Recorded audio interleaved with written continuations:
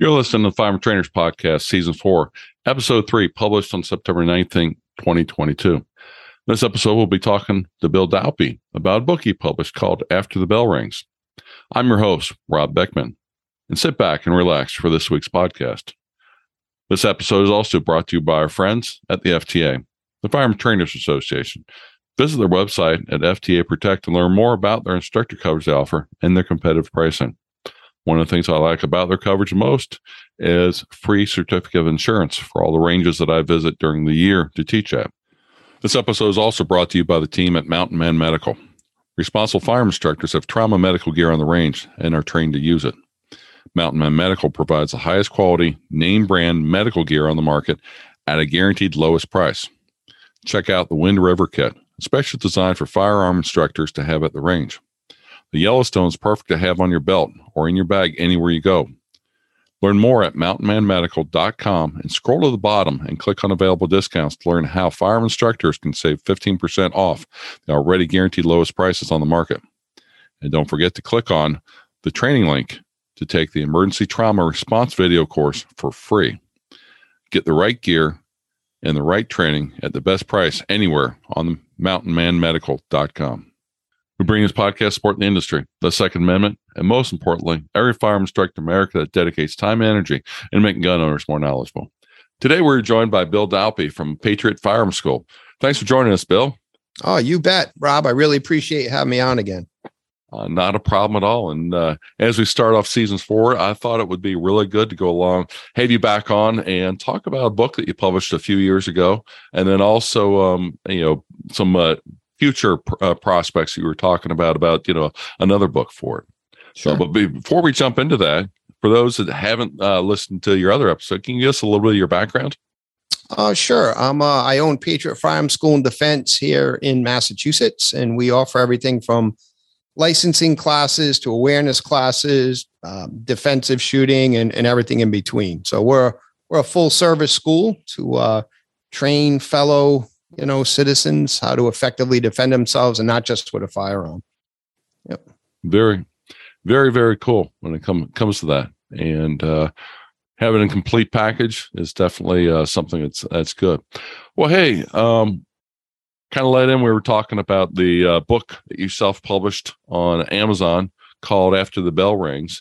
Can you tell us what kind of drove you to want to self-publish this book? Sure. I'll keep the story short-ish. So back, I'd say about 5 years ago, we had a 15-year-old boy here in my small town, 13,000 people, very, very small town, get abducted. 15-year-old boy. And that bothered me. At 15 years old, you should, my opinion at the time, you should definitely have the knowledge to prevent yourself from being succumbed to that type of, I call it abduction. He was lured into a van, and it turns out it was over drugs. All right. But that bothered me to my core. It's like, how can a 15-year-old boy really be that vulnerable?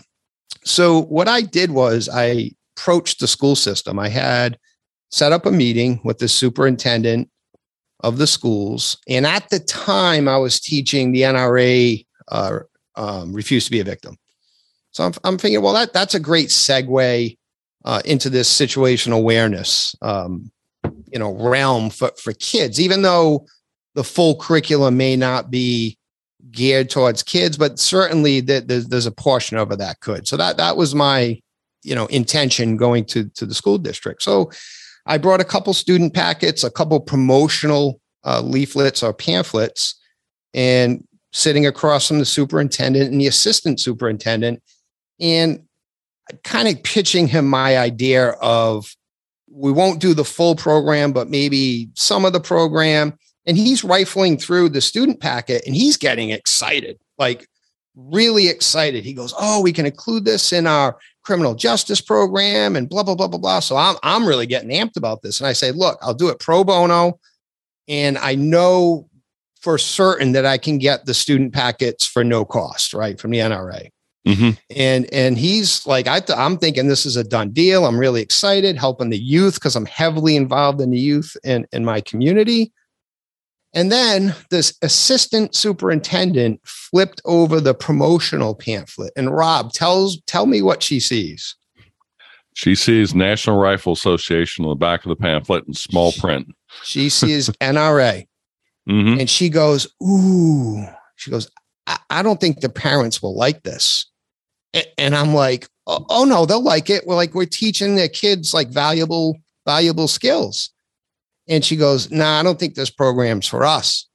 And the superintendent kind of like pushed the packet towards me like a quarter inch. Like that's kind of like the tail wagging the dog, right? He's supposed to be in charge. And I was so taken aback from that. Like in their office, it must have been like a deer in the headlights. And I had to swallow my, anger, I guess, and just professionally say, well, look, hang on to the packet, read it over, and maybe we can connect in a week.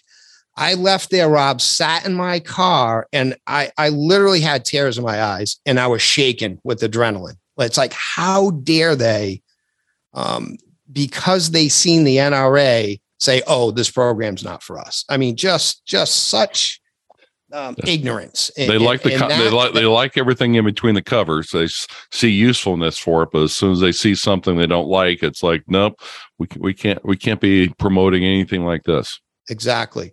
That anger that drove the writing in this book. And when I say it drove me, I didn't stop. Every night, after my day job or training or whatever, I banged on my laptop to like midnight till it was done. That's what fueled the writing in this book. And the title of it is After the Bell Rings, giving kids the tools they need to stay safe. So when they're not around mom or dad or guardians or aunts and uncles, they own their own personal safety. Right. So that was the genesis of the book. Mm-hmm.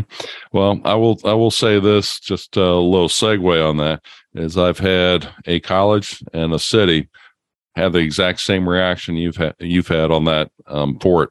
And I will not understand why they put politics in front of safety. But even though they would acknowledge that it's a very good program, educational, and that there is no promotion of any kind of political ideas, just because it says NRA on it, they did not want to take it any further. Which, of course, they didn't have an alternative. But that's beside the point. Yeah, it's just amazing to me, and that's still out there. So update on that. We have a new superintendent. And he's really a practical guy like I am. And I have a meeting with him in a couple of weeks. And I gave him and the assistant superintendent copy of my book, and they're pretty excited about it. So I think, I think it has another shot at being in the school system. Yeah. Good. Well, let me ask you this. One of the things talked about in the intro was how you self-published this book. And I think myself included, and probably other listeners that are out there, we've got, maybe, some ideas that we've, have in our heads and such. And some of us maybe have written some articles on the website from time to time. But how do you go about publishing your own book when it comes to Amazon? Yeah, so I had no clue how to do this. So, I went online, research. I think I went through a company called Smart Press at the beginning, and they kind of helped me with the format of it. It was a Word document, but they helped me set up the margins. I told them what size book I wanted, and then it's just banging it out, typing it out. And then for the images, I went on, the name escapes me, the iStock video or iStock photos. And you pay a certain amount and it's royalty free images. That's what I use for a lot of them. Although the cover and the back cover I designed myself. And then that's it. And then, when you publish it yourself, it's a little different. There's no, you should get an ISBN number. Like if you're going to sell it in stores, you need to get an ISBN number, which is pretty easy to get with the barcode. Currently, right now, I'm not using that. I took it right off in my reprint I did a few months ago. I just took that right off. And you can sell books that way. It's no big deal. It's fine. And then you can get digital copies. I think I paid, a few $100, and there's companies that will turn your book into like digital, like for Kindles and things like that. And that's where it's at online through Amazon. It's like for the Kindle. Mm-hmm. And then the hard paperbacks, I'm just selling through my website for now. Really haven't taken it to any other level than that. But it is pretty easy. I mean, I encourage anyone who has any ideas like that, who want to create some, book on any topic, do it, right? Do it. Yeah, absolutely do it. As far as getting published or finding some publisher that wants to, take on a book, that I don't think I'm that caliber, for sure. Maybe someday, but I don't know how that works. Although I know a number of people who are successful authors who are, have an agent. And so perhaps if I ever reach that time, that point, I would reference them. Is there a minimum number of pages that Amazon requires for your book in order to publish on it? I don't think so. Mine's a short read. It's like 115 pages. So I don't think so, Rob. Yeah, I don't think so. Well, it's kind of interesting because, like I said, I think myself included, several different topics, several different things that could be interesting to publish on, and the might have to look into. Yeah, the biggest thing's editing. Like I can bang out an idea, that's for sure, but you really need someone to edit it. Like, for instance, the book is designed for like 8th grade. So those of you, if you're going to order the book, it's meant for an 8th grader. So I had a couple friends who are, kind of editors on the side, if you will. I don't do it professionally, but they're very good at it. And they were like taking words out and dropping some phraseology because I told them I want this for an 8th grader. So that's what they did for me. Yeah. Mm-hmm. And the way my book's designed, it's designed for really parents to get and to read it and then to give it to their child to say, okay, little Johnny or little Susie, read pages, 1 through 15, and then let's discuss it, at the kitchen table per se, because the things they learn in there, they can apply directly to their own, life or schedule or, and that's what it was always meant to be, a dialogue between parents and kids. Yeah. What's I guess what you said you were talking about written at the 8th grade level, but do you think it'd be apply for younger kids, that were in grade school? Yeah, it depends on maturity. Really, I know a friend who gave it to his 11-year-old, 10-year-old, and she's very mature. And, he kind of proves through some of the stories, because what it is you get some intellectual knowledge at the beginning. And then there's a bunch of stories that, we kind of debrief at the end. And some of those stories are not suitable for, say, 9-year-old, 10-year-old. So I strongly urge parents to kind of thumb through the stories. Yeah. Mm-hmm. Yep. Yeah. Well, that's kind of interesting. What's the upper age limit on it? Would you say is it appropriate for somebody in high school? I've had some buddies read it and say, "Man, I learned a lot from that book," and they're like in their 40s. Okay, maybe it's college and beyond.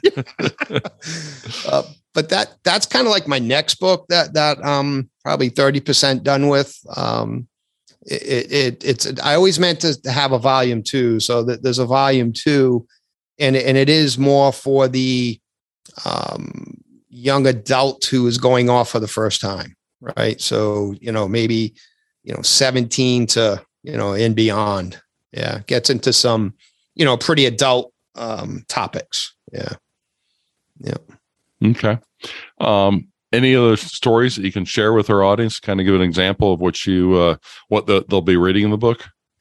Yeah. So it ranges from like being home alone, right? The do's and don'ts for not being home alone, because a lot of kids are left home alone, to don't leave a drink somewhere because someone can throw something in it. Right. So that's one of the stories. And there's just a bunch of other stories. I think there's 12 stories in all in there. Even being brave to speak up to police, there's a bunch of stories in there that take what they learn from the beginning and we apply it. And then there's a Monday morning quarterback type debrief at the end. What could have Johnny done different? How did he use the trust ring? How did they use the color codes awareness and so on and so forth? So that the kids can truly learn from the stories and hopefully like apply it to their lives. Like one big story in there is going to the prom. Right. Because that's a big thing. And, don't get in a car with someone that's been drinking and here's the ramifications that can happen. So, yeah. Yeah. Well, the good thing is these days, I think a lot of kids, at least from around me, are getting limousines and such instead of driving themselves. But at the same time, you definitely don't want to be around a bunch of underage drinkers because that brings on additional problems no matter what. Besides just the drinking and driving side of things. Yep, for sure. For sure. Do you cover drugs and such in the book?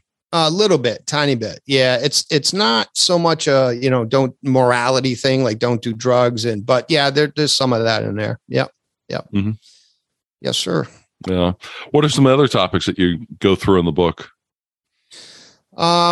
Again, a lot of it's geared towards younger kids. So, being home alone, don't trust anyone who comes to the door, right? Nowadays, give me $100 and I can look like anyone at the front door, UPS driver, utility driver, things like that. Even just general awareness. Like I trademark a thing called the trust ring and how you place your trust with certain people.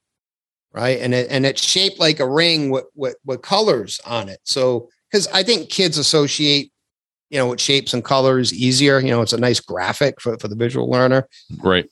And, just because you meet someone doesn't mean they're your friend. Right. And we get into like coaches and scout leaders and, they're not your friends. Right. They are adults and, you don't give. You don't give a scout leader your phone number, you're right, without parents being, well, you're involved in scouts, so you know how that goes anyway. But, even with coaches, right. And don't be left alone with a coach, right. It's so things like that. We really get into a lot about that and topics like, when you're outside and you're jogging or running or whatever, don't have your earbuds in your ear, right. Walking on the side of the road, right. You can't hear cars coming. So, yeah. Yep. Well, we've had a few situations around us to where people have been hit by trains because they've had the earbuds in. Oh boy, that's disgusting. My gosh. And the thing about it is, you think about it, the train blows its whistle and such, which are pretty loud. If you've ever been around one close by, but at the same time, when you're listening to something, you're not paying attention to what's going on around you. You've got auditory exclusion listening to the music and. Yep. Unfortunately, several of these people have gotten hit. And if you got, 10,000 ton train rolling down the tracks, one person standing there isn't going to do anything to it at all, but it's going to do a whole heck of a lot of damage to you. Yeah. And the idea is just to put these thoughts in kids' heads and to really make them realize, because Rob, there comes an age with kids where they have to own their own personal safety. When they're not around mom and dad, they're at friend's house, they're at band, they're, that age when they're starting to go on their own, they need to own their own personal safety. And part of the problem is like a big book that I recommend to the adults is called The Gift of Fear by Gavin DeBecker. Right. Yep. I still, that book's over 20 years old. That is still number one on my reading list. And a book that I highly recommend to every parent is Protecting the Gift of Fear. And that's another great book. And that's telling parents, hey, look, get your kid out of this bubble. Like you can't, as parents, we want to protect our kids. We want to put them in this bubble, protect them from the evils that are out there.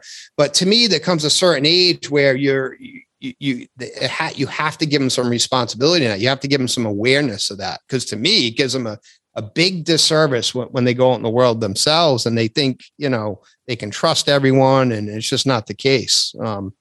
Like for instance, like when I was a kid, it was always don't talk to strangers, ever talk to strangers. Well, what if little Johnny, 8 years old is lost and you're telling him don't talk to strangers, right? That's not good. What you need to teach Johnny is what his home address is, what your phone numbers are, and to absolutely talk to a stranger. Now, it can matter who you talk to.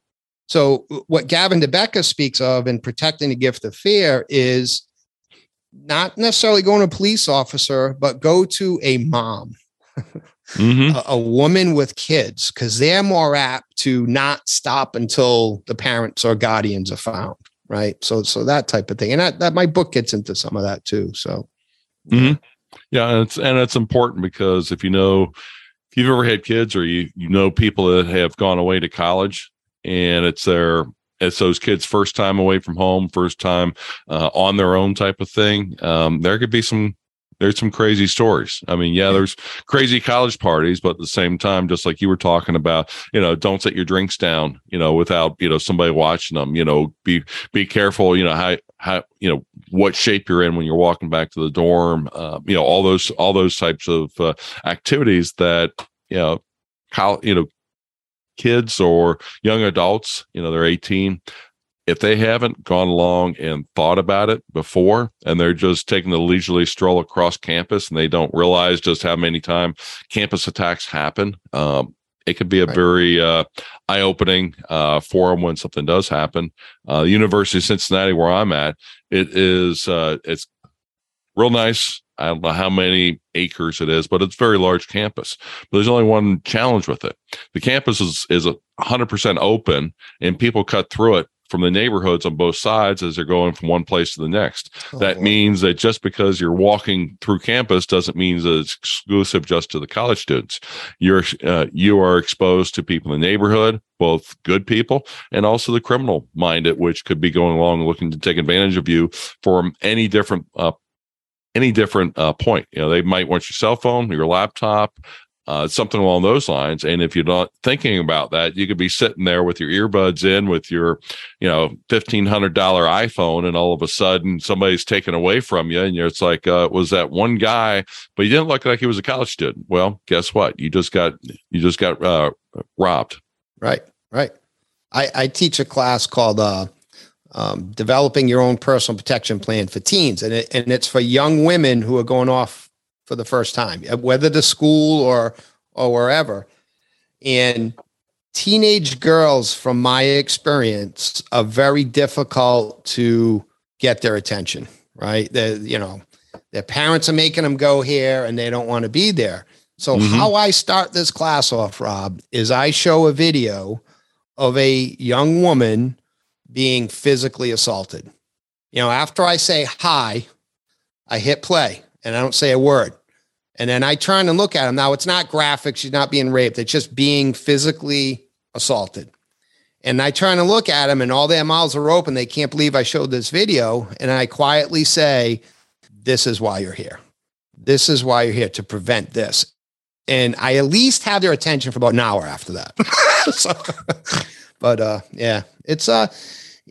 It's something where it just, this term situational awareness is just a term, and we need to define what it means in a very real way to the youth, right? That applies to their everyday life. And in part of my new book, I absolutely cover traveling abroad, because that's a big thing, right? Usually in their sophomore year, they can go to, Rome, they can wherever, Spain. And a buddy of mine was telling me this story just not too long ago.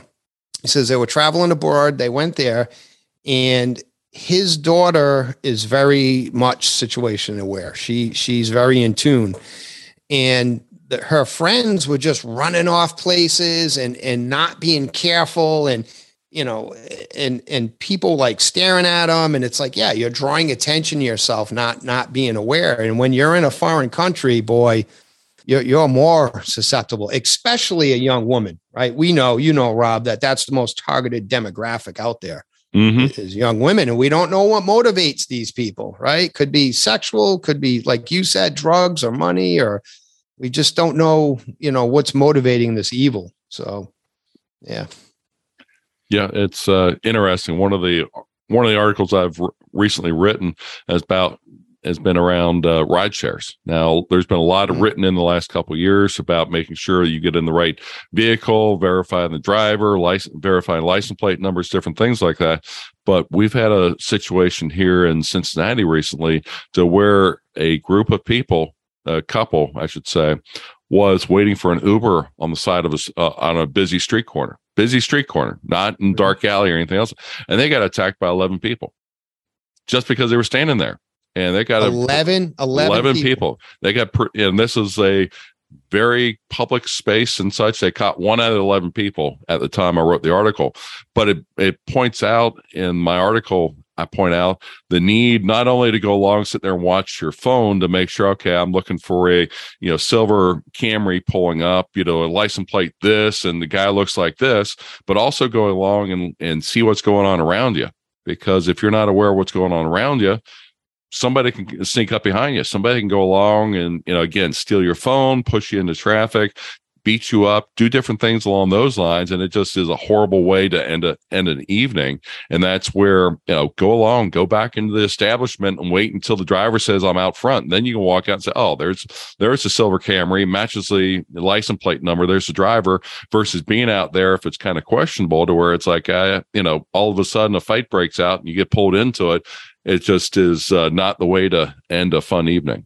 Absolutely. Absolutely. I mean, that term head on a swivel, right? I mean, you always want to, observe, right? We have no choice but to observe through our 5 senses, but that intuition too, trust it. And you gotta look around. Nothing drives me crazier than seeing people out in public with their head in their phone and completely unaware of their surroundings. I once witnessed a woman, I tell this one of my classes, where I was waiting for my wife, and I'm in this shopping mall, a parking lot. And I pull up and I'm just driving through, and I witnessed this woman walking at least 30 yards, right? 100 feet, in the middle of a busy parking lot with her head in her phone. Didn't look up once. Walking behind cars. I got within 15 feet of her with my car. She didn't even look at me. I was just taken aback by that. It's just unreal.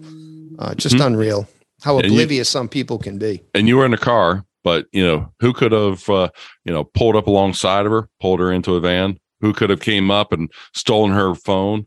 Who could have went along and stolen her purse? I mean, all these kind of different things that could, very quickly go on, because they didn't go along and notice them from 30 or 40 feet away. They didn't notice it until that you actually put hands on them. And then all of a sudden, like, where'd you come from? And who else is with you? Type of thing. You're at a big disadvantage at that point.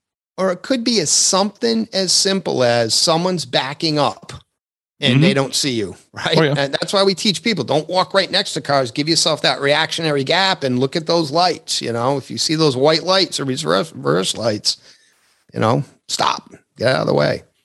But yeah, because even in those situations, there's nothing nefarious about it, but you're going to you're going to get hurt. I mean, having a 5,000 pound car bump you, could go along and break your leg, could knock you down to the ground, at a minimum. But then you hope that it stops also. If the driver's not being aware, they could potentially roll right over top of you. And again, absolutely. A 5,000 pound vehicle would leave a mark on you, to say the least, if it rolled over top of you. It's only a flesh wound.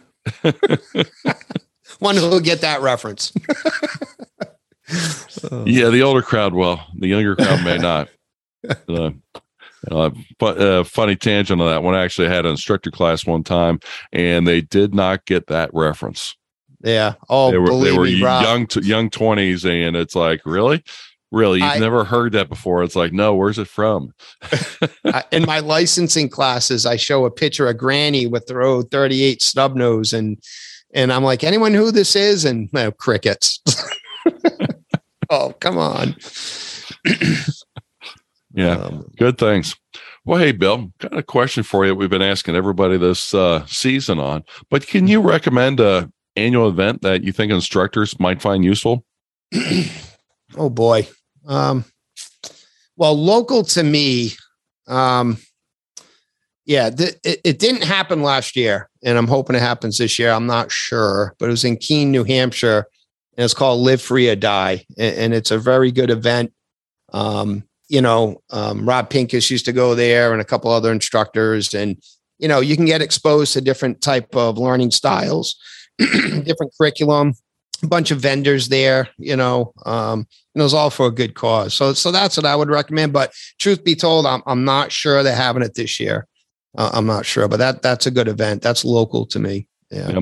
Well, if somebody's in the New England area there, around New Hampshire, Massachusetts, New York, around those areas, maybe they can make it to that. And again, the reason we're asking the question this year is to give instructors a little bit perspective. There might be something near them that they don't necessarily have to go to a national event, but they can go to maybe a local event or an event they hadn't heard before and improve their knowledge, improve the education they give their students all the way around. That's what it's all about. Absolutely. Yeah. I wish some of these national events would change locations every other year or something. I get it's a lot of logistics, but the 4 quadrants of the states, maybe, I don't know. That'd be nice. Yeah, it's knowing some of the bigger or some of the national events. One of the big challenges are when it has anything to do with firearms. A lot of big cities just do not welcome them at all, and that makes it kind of tough to bounce around, to say the least. Yep, for sure. Well, Bill, where can people find out the classes you're teaching and the books that you're writing and such? Yeah, so the website's really the pinnacle of it all. PatriotFirearmsSchool.com. And if you want to buy a hard copy of the book, it's just go on the shop page and you'll see it there. It's $15. And that's basically it. I mean, I'm on Facebook, Instagram, but the website's probably the best thing. PatriotFirearmsSchool.com. Yep. Super. And I will include the links in the show notes for anybody who would like to go along and either purchase a book or find out more about your training schedule.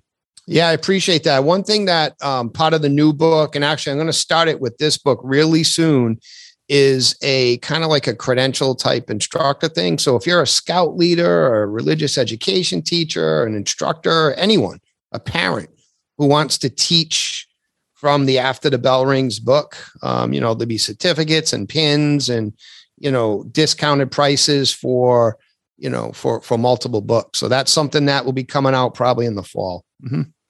Great. Well, I'd love to really hear when that does come out, and maybe we'll have you back on and can talk about your instructor program that you've developed.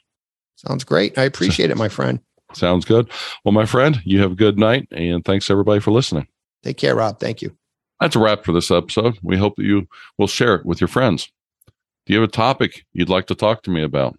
Know somebody I should interview? Email me your suggestions at ftp@concealedcarry.com. You can also leave us comments on our Facebook page or on our website at firearmtrainerpodcast.com. On our website, you can also listen to all our episodes of our podcast. Visit our sponsors, especially the Firearm Trainers Association at ftaprotect.com, and check out their instructor insurance. Establishing your business and getting your training were your first steps. Your next step should be getting liability coverage from the Firearm Trainers Association. Remember to use promo code FTP10 for 10% off at checkout. We bring this podcast supporting the industry, the Second Amendment, and most importantly, every firearm instructor in America that dedicates time and energy in making gun owners more knowledgeable. Stay safe, everyone. Concealed Carry Inc. and ConcealedCarry.com strives to share helpful information and education about gun-related topics, training tips, and other things that may potentially have legal implications for its listeners. The information contained in this podcast is intended in good faith, but it is important to understand that laws vary from place to place, and we encourage listeners to seek local legal advice to understand laws that apply to them.